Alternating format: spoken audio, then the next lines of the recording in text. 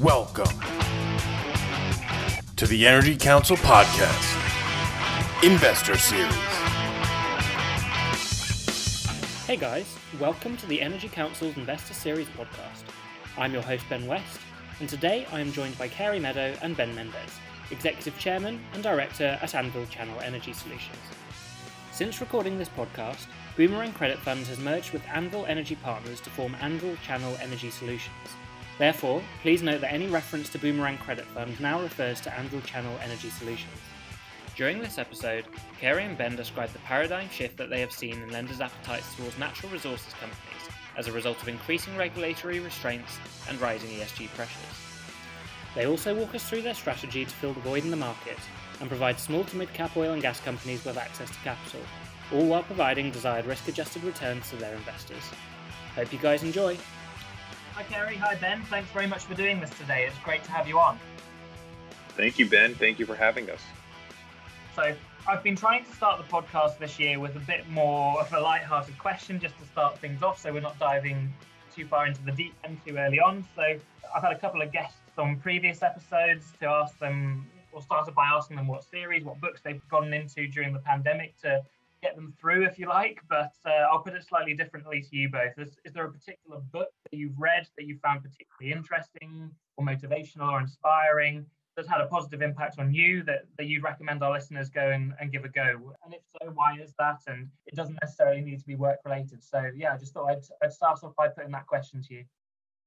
I have a book to recommend. I read it again during the pandemic, but I originally read it probably 10 years ago when I was first going out and buying my first company in the, chairman, CEO, general partner role. And it's a book called Think and Grow Rich. It's written by a guy named Napoleon Hill. It was written in 1937. And it was one of the first sort of business motivational self-improvement books. It was very groundbreaking at its time. He wrote it because he had learned a lot working with Andrew Carnegie, and it's just a phenomenal book. The messages last almost a century now, and I highly recommend it to anybody who is just looking for a little extra push to get them to take matters into their own hands and go start a business or go do something with their life. It's a fantastic read and very quick.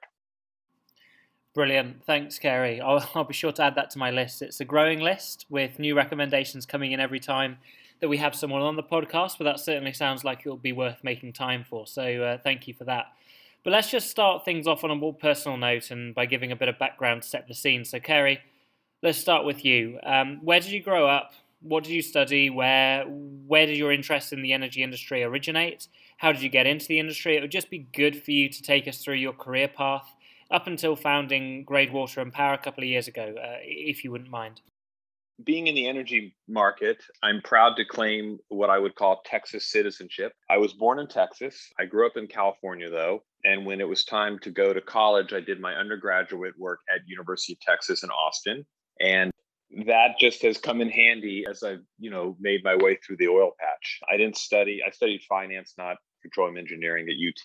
I was a lawyer for a few years doing corporate work for a large law firm. And then I started working for a family office and a group of private equity investors. And we really got into the energy business around 2000. So between 2000 and 2010, I ran the private equity group for a publicly traded investment company listed on the Singapore Stock Exchange called K1 Ventures. I worked for a gentleman by the name of Ambassador Steve Green. He was a former U.S. ambassador to Singapore, and he's an amazing individual and had a tremendous effect on my life in very formative years. And in that period, we played all up and down the energy complex. We owned gas utilities in Hawaii and Alaska. We owned barges that transported coal.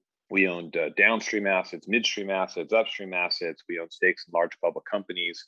And then in 2013, I went off and I bought a environmental services business here in California called Patriot Environmental. And Patriot's, it's now probably the largest environmental services business in California. And at the time, about half of its customer base were upstream oil and gas producers in California.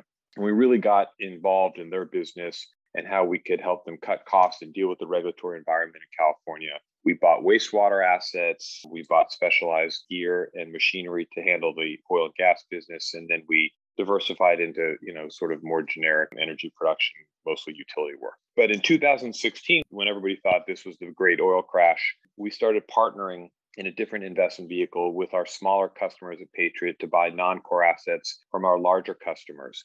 And that sort of spawned a whole new business, which has grown quite rapidly. We now own an either operator or non-operating partnership basis, close to 10,000 barrels a day of production, all in California. And we've now diversified with Ben's leadership into the wastewater business on this side, taking produced water, treating it, and then selling it to municipalities. So we've come full circle.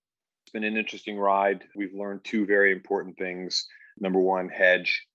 It'll protect you considerably when things get rough. And then the second thing I've learned is that nobody knows where oil prices are going. Almost every time we thought they're going up, they've gone down. When we thought they're going down, they've gone up. So hedging takes a lot of commodity price risk out of the equation, because I think we've all learned as well that we have enough operational risk in the business that we don't need commodity price risk. Brilliant. Thanks, Carrier. That's really useful, and we'll come back to touch on a couple of those points later in the episode. But firstly, Ben, let's put the same question to you. I know you have a background as a petroleum engineer, so just give us a bit of context. How did that interest start? Where did you grow up? What did you study? How did you get into the industry? Just run us through your career journey and how you came to join Boomerang Credit Fund recently. Yeah, sure. So I was born and raised in Bakersfield, California, which is kind of the center of, the oil and gas industry in California. So kind of grew up around the oil fields. I'm actually a fourth generation of my family that's worked in the oil industry. My great grandpa was a pumper for Getty Oil in Santa Paula here in California. My grandpa was a reservoir engineer for Union Oil and Unocal, and for many years. And he was actually a pioneer of some of the first steam flood projects in California back in the 1960s. And then my mom was an engineer for Texaco for a few years. And so you could kind of say it's in my blood a little bit. So when I went to college, when I was graduating college, it kind of was a natural thing for me to come back to Bakersfield and go to work in the oil and gas industry there. So I went to work for Berry Petroleum in 2008, was my first kind of introduction to the industry.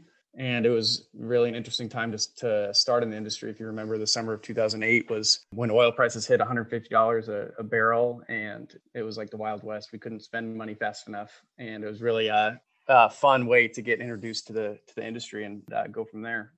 So I spent about 10 years with Berry, mostly focused on heavy oil development in and around Bakersfield. Did some work outside of California as well for them, and kind of focused on all aspects of oil field development. And about 3 years ago, I came to work for Carey, focused on his equity investments in California upstream oil and gas. And it was kind of the perfect opportunity for me to kind of use the skills I developed on the engineering side, then go to work for somebody like Carey, who has much more experience on the financial side, and kind of learn that side of the business as well, and kind of expand my understanding of the business.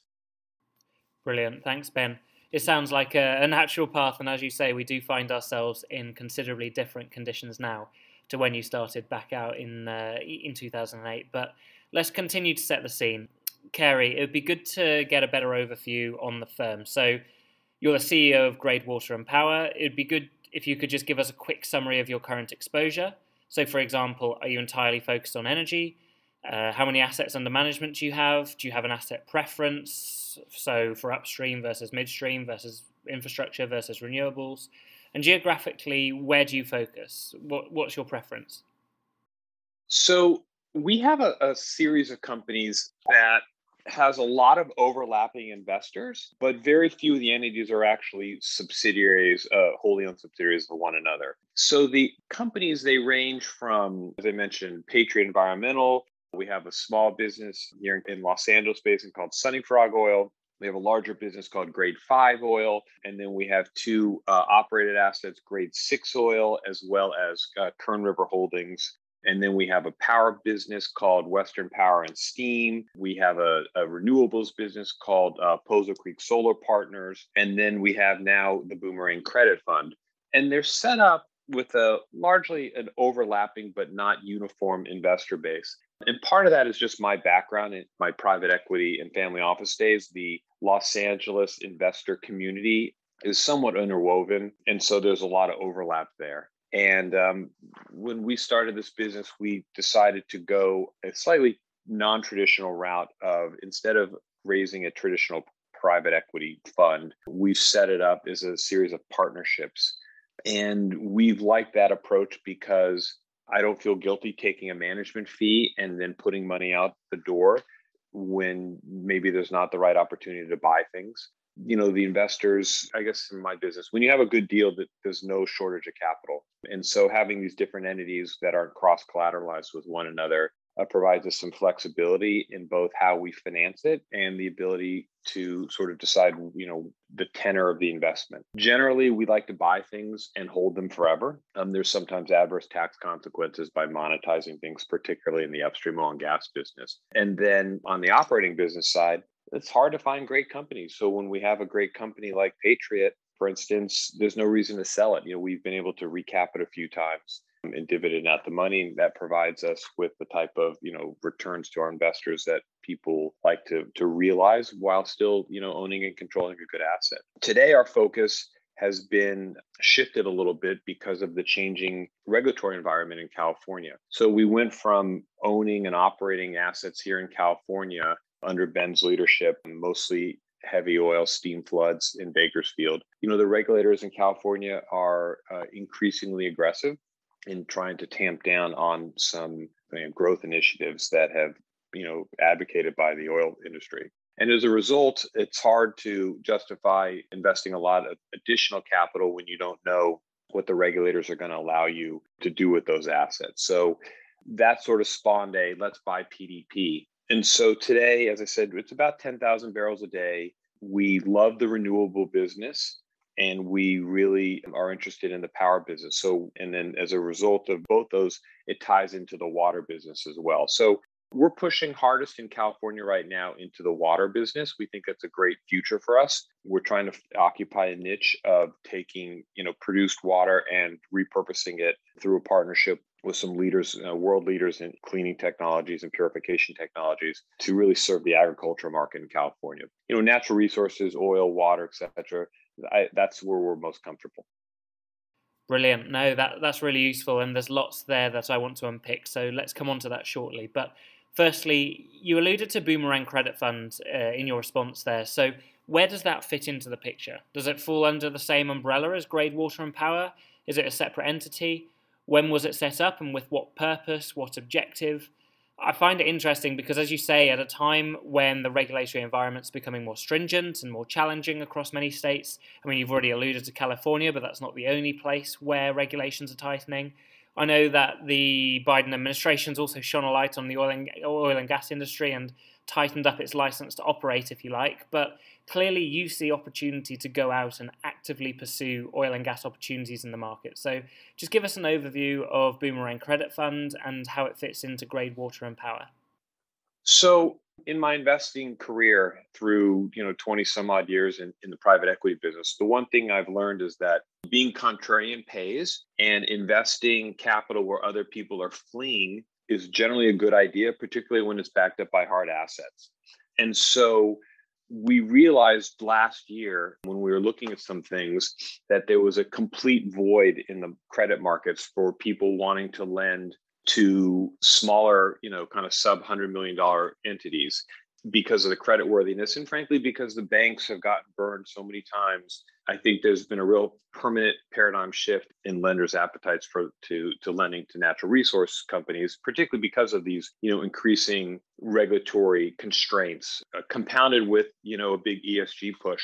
And so what we saw was, hey, we have a stable of investors made up of largely very high net worth family offices and a couple of insurance companies with whom I've invested with, or I should say they've invested with me for, the better part of, 10 years as the principal. And I'm proud to say that we have never lost any money. Our mission is to return capital quickly and let people, recycle that money as they see fit. And so we've built up a lot of trust with our investors. At the same time, our investors are, like everybody else, looking for yield. And so we thought, hey, if we can come up with a strategy that fills a void in the market while at the same time providing, desired risk-adjusted returns, to our investors, there should be something interesting there. And so we pushed into this market last year, and we started this really kind of the second half of last year. And what we saw was there was no activity in the market, right? The mergers, the Conchos and, those type of Devon, those type of mergers that were sort of coming, that had just maybe started to be announced, but there was no activity. The A&D market was totally dead. Nobody knew where oil prices were going, and people were basically frozen. And the banks hadn't yet started to, take action on any of the credits. And so now what we're seeing is we really pushed hard into this. And now we're starting to see a lot of things shake loose, because as these larger mergers are taking place, like every cycle, you're seeing what also happens is people are now, these merged companies are divesting of these non-core assets. So maybe some company who had a 2,000 barrel a day or 4,000 barrel a day field, okay, they held on to it because they didn't see a reason to sell it. But now that they're merged with somebody else and they're looking to pay down debt or otherwise just, streamline their operations, those assets are coming to market. And where they're going to is to the entrepreneurs. And these guys have either sold assets back to these companies or maybe something similar in the similar field or area. And they know the assets. And how I got involved in the oil business in 2016, which was partnering with some entrepreneurs who bought an asset, but they couldn't get any financing for it. And they can't go to a bank. They don't have the credit worthiness to go to the bank. And so we said, hey, let's go partner with the entrepreneurs, those people who can put some capital at work, and they're going to work hard. And what they're putting in means a lot to them, even more so than what a private equity firm will put in or a strategic will put in. The entrepreneur, this is his baby, and he's going to put a disproportionately higher amount of his net worth into a deal. And that's the type of guy we want to back. That makes a lot of sense. And it seems like a pretty exciting initiative. And I think there is a huge amount of opportunity out there in the market at the moment. And I mean, as you've alluded to, sort of you have a team of oil and gas industry experts, you have access to capital, you want to put that capital to good use. So based on what you're saying, I think yours is an interesting story. There's been a lot of hype, as you say. But you know what, Ben, if I may interrupt, what makes it interesting for us and what distinguishes us is that we are an energy business. And so our team, who's used to operating assets, can come in there and do a technical review and do an operational review and understand from a real practical standpoint what's true and what's not true, and what assumptions are correct and what assumptions need to be challenged. And furthermore, if things do go sideways unexpectedly with the loan, the team has the ability to operate the assets or oversee the operations of the assets. And that distinguishes us from many other lenders. In fact, we bought some debt from Goldman and AllianceBernstein last year or 2 years ago in a company called All American Oil and Gas. And the guys at AB, who are terrific guys, they didn't have any experience running an oil company. So we came in there, we bought the debt, and we worked with the company and took it through bankruptcy and ended up owning the assets through a 363 sale. And now we own and operate those assets because our team is able to do that. And I think that from a capital raising standpoint, should we ever need to go out and access, capital markets in a larger scale, I think that's a big distinguishing factor in our favor. Absolutely. No, 100%. I completely agree with you. And Ben, on that note, maybe I can come over to you. I'm interested to hear more about your investment approach. And I suppose what I mean by that is we have spoken on the podcast and behind closed doors with various investors who have really differentiated between the tier one assets out there that offer considerable upside and that are able to generate revenues at a low break-even cost and therefore have favourable economics, and the lower tier assets. And I think, or if I think back to an episode that we did with Adam Waterous in the first half of last year, he was actually suggesting that maybe even up to 75% of oil and gas or upstream E&P companies across the US may be functionally illiquid because they're sitting on lower tier acreage, lower tier rock, which doesn't have the capability to withstand market and price environments like those of the last year, and therefore are unable to generate long-term value for investors. As Kerry alluded to, I think this has resulted in a huge shift in investor mentality from a growth at all costs approach to a more conservative PDP approach. So I guess with that in mind, what types of investments will you be looking to make, and what particular qualities will you be looking for in an asset? And what type of risk-return profiles tick your boxes? Yeah, I think something that Kerry says to us often, right, is that you can fix a bad management team, but you can't fix a bad asset, a bad reservoir. There's no oil there, or, the oil is expensive to get out, then no amount of expert managing can really fix that problem.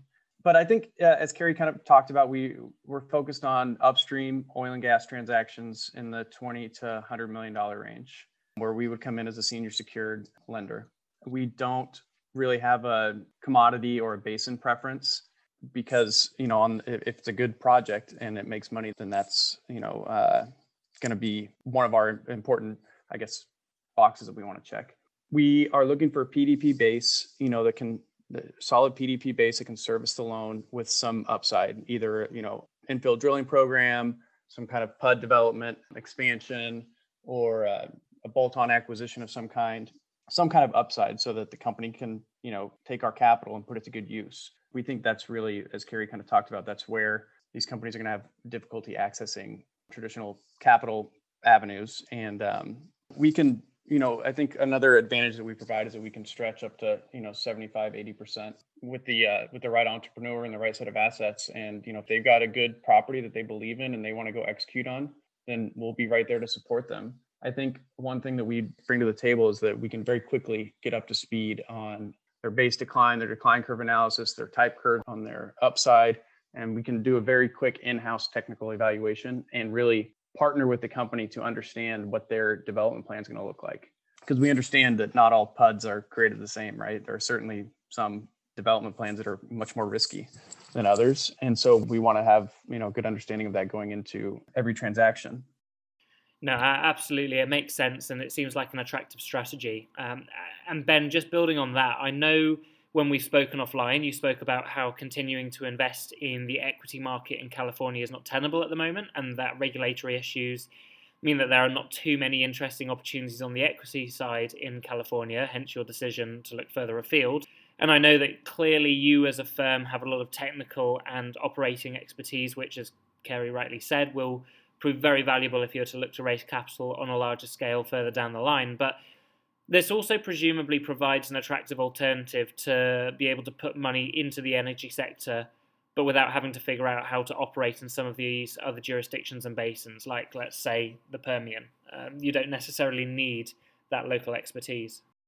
Exactly. Yeah, I think that hits the nail on the head, right? And we have looked at doing equity investments in other basins. And yeah, like you said, it would be very difficult for us to get up to speed on all the marketing, oil transportation, what the different benchmarks are in different basins and regulatory environment. It's much easier for us to go find the experts and back them and let them do their jobs than for us to try to come into every situation and get up to speed to the point where we would make an equity investment for us to run it. So that's why, as Kerry kind of laid out earlier, that's why we thought this path with Boomerang Credit Fund would be an excellent way for us to diversify our risk across many different basins, many different states, many different regulatory environments, even looking at things in Canada, so that we can hopefully have 10 or 15 or 20 of these loans spread across the US and Canada and spread our risk around a little bit so that if something happens like what's happening in California now, where the regulatory environment is just overwhelming the industry, we can transition to focusing on other areas with other management teams. Ben, if I can add to that, Ben mentioned Canada. That's a perfect example. We love investing in Canada right now. In fact, in some ways, being a lender in Canada is an easier structure for a company like us than lending in the US. But we couldn't go operate an asset in Canada. I mean, for the first 10 months of the pandemic, we couldn't even go to Canada. So partnering with teams there in a really interesting way to get risk-adjusted returns for our investors that approach equity-like returns in some instances. We've raised about $500 million for this strategy between a couple of family offices and an insurance company.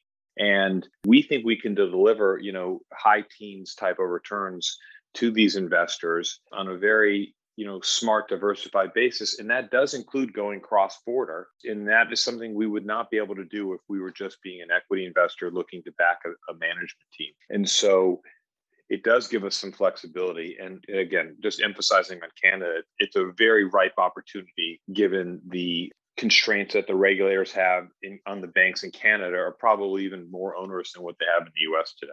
So for all the Canadian listeners out there, please give us a call. We would like to partner with you. No, it's an interesting point. And I don't know if you can just touch a little bit more on exactly why, so how Canada compares with the US market. Why is that? So what exactly about that regulatory environment and the frameworks they have to work within there? What makes that attractive and so accessible to a firm like yours? So Canada has a different set of bankruptcy laws.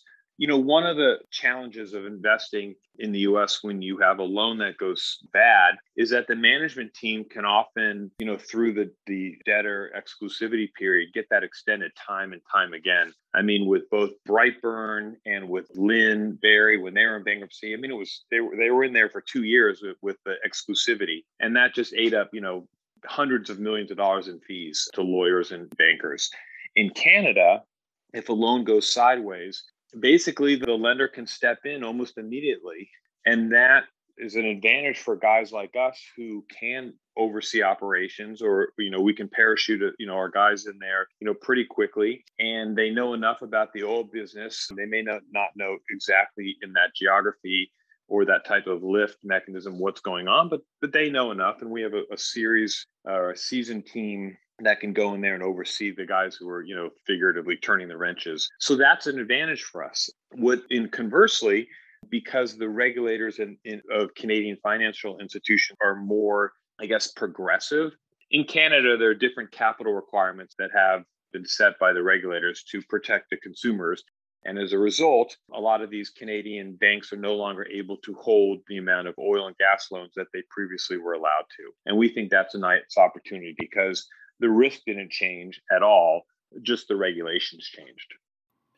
No, it makes sense. And it's interesting to have that cross-border perspective, which is not something that we've touched on in previous episodes. So I just wanted to dig a little deeper there. But before we wrap it up, I have 2 more things that I want to touch on. And I think tying it back into Grade Water and Power, Ben, I know you've previously mentioned that you partnered each one of your oil field assets in Bakersfield to a power project, and that you sell the power to yourselves and sell the rest to PG&E.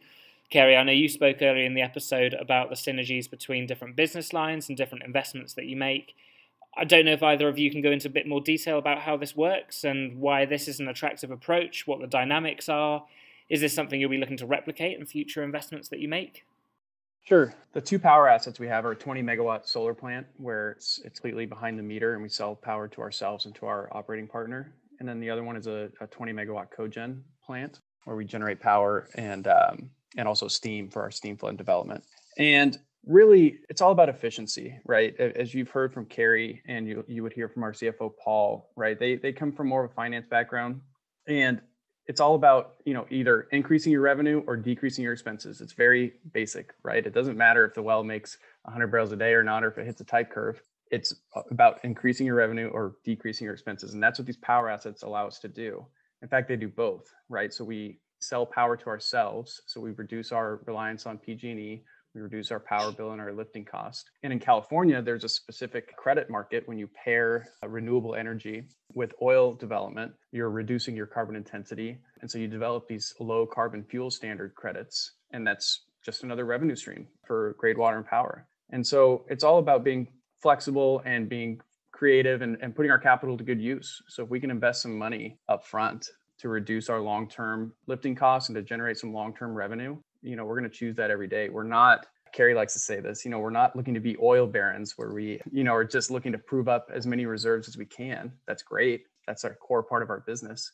But ultimately, we want to be efficient with our capital. And it doesn't matter if we're increasing the revenue by drilling more wells or decreasing the lifting costs by becoming more efficient on the cost side. And then I want to add to that, Ben, because you're spot on. The regulations in California, as onerous as they are on oil companies, actually do provide opportunities, if you understand the regulations, to do well by living within them. And that's what these LCFS credits are about. So when we built the 20 some odd megawatt solar farm, we are getting 2 revenue streams. Not only are we getting power revenue from ourselves and our partners, but we get these LCFS credits, which provide us with unlevered returns in the 20% level, which is pretty much unheard of anywhere in the solar investing universe today. And that's not even including some of the regulatory tax benefits that come with it. But the other reason why we really like the power business, which is the same as the water business, and I'm going to sort of group those into one, is that with scale, the multiples you get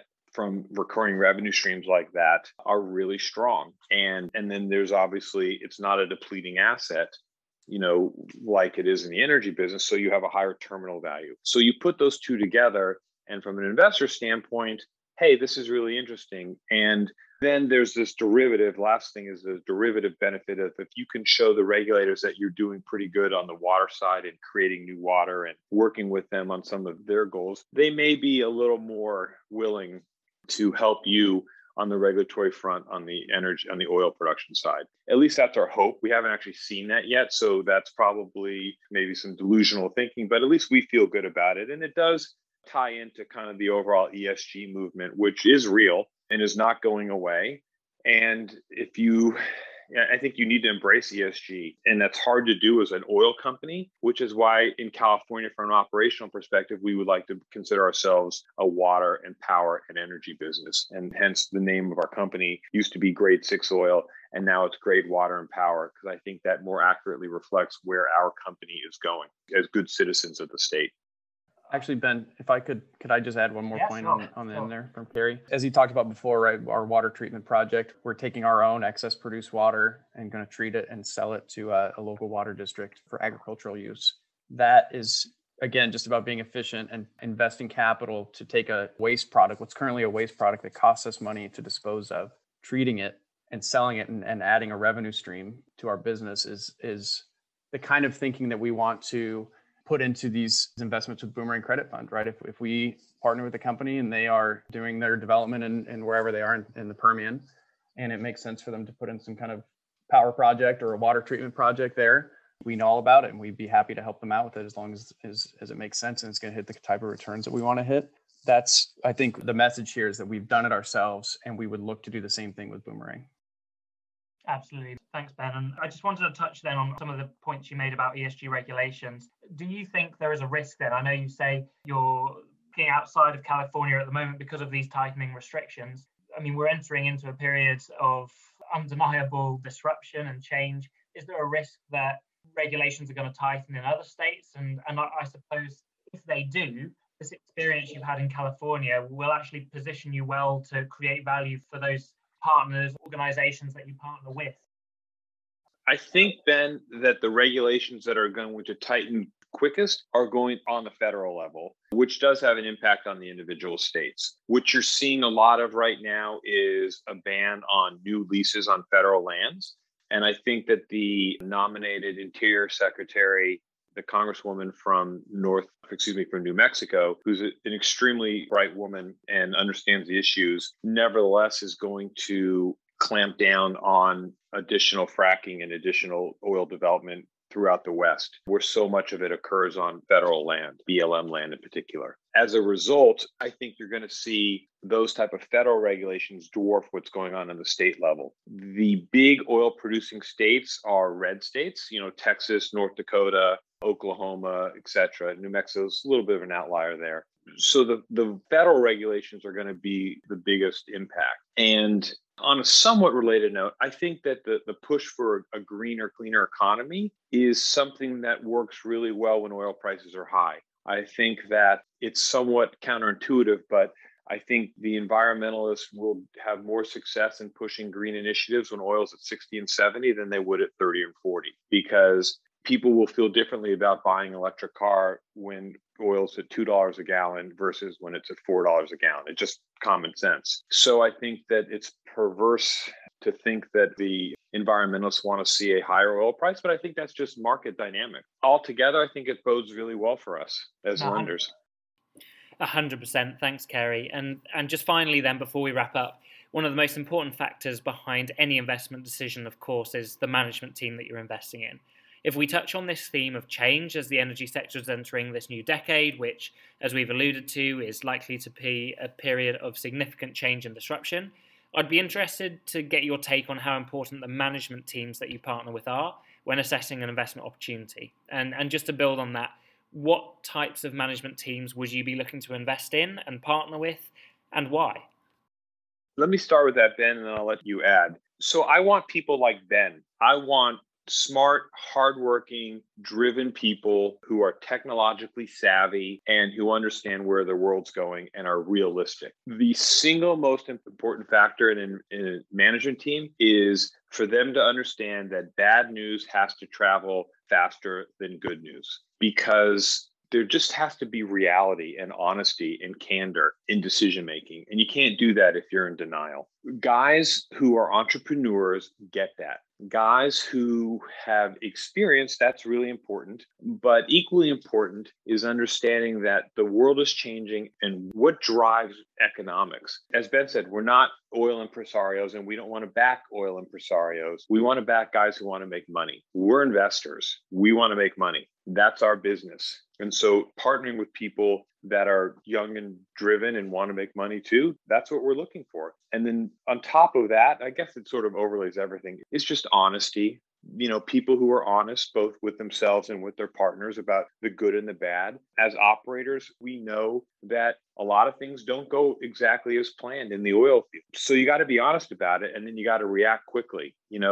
As an investor, one thing we can strive to do time and time again is give our potential borrowers a fast answer. A fast yes or a fast no are the two best answers. They're much better than slow maybes. And from an operating perspective, we want the same thing. We want people to be responsive and to be reactive and not to sit around and contemplate a million different permutations. You're never going to make 100% of the right decisions, but the faster you make decisions, the faster you get on to the next decision. Thanks, Carey. I think it makes a lot of sense, and it's nice to lay it out in black and white like that and to simplify it. A fast yes or a fast no. I like that. I think that'll stick. But anyway, I could ask many more questions, but time's coming to an end, so I'll try and wrap it up. So, Carey, Ben, it's been great speaking with you. I really appreciate you taking the time to share your views on the industry, to share your approach towards the industry. It sounds like you've got an exciting couple of years ahead, and I'll certainly be keeping a keen eye out on your activity in the market to see how things play out for you. But to wrap it up, I'd like to hand it over to you just for some closing comments to summarise what we've talked about, to share your views on the next steps for the industry, any partnership opportunities you'd be interested in hearing about. So over to you to give a closing message to any of your industry peers listening in.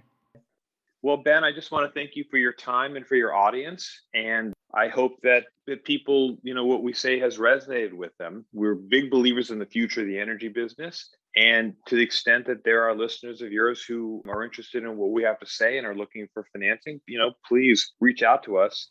And we look forward to hearing from you and working with you and learning from everybody. It's an iterative process, and we'll see what the future holds for everybody. Thank you for your time. Hey guys, thanks for listening to the podcast. I hope you enjoyed it. If you'd like to speak with Carey or Ben about any of the points that they have raised during today's episode, or if you'd be interested in exploring potential partnership opportunities with Anvil Channel Energy Solutions, then please visit www.anvilcp.com or email me at benjamin.west@energycouncil.com. The Energy Council represents the most senior and influential network of energy executives and investors in the world. Throughout the year, we leverage our relationships and industry knowledge to facilitate introductions on behalf of our clients, to help them to place capital, buy and sell deals, and form new partnerships. If you're interested in learning more about the ways we can help your team by connecting you with executives like Carey and Ben, then please email me directly or visit our website at www.energycouncil.com. Also, please don't forget to subscribe to the podcast and be sure to share these episodes with anyone in your network who you think would enjoy them. Thanks, and see you next time.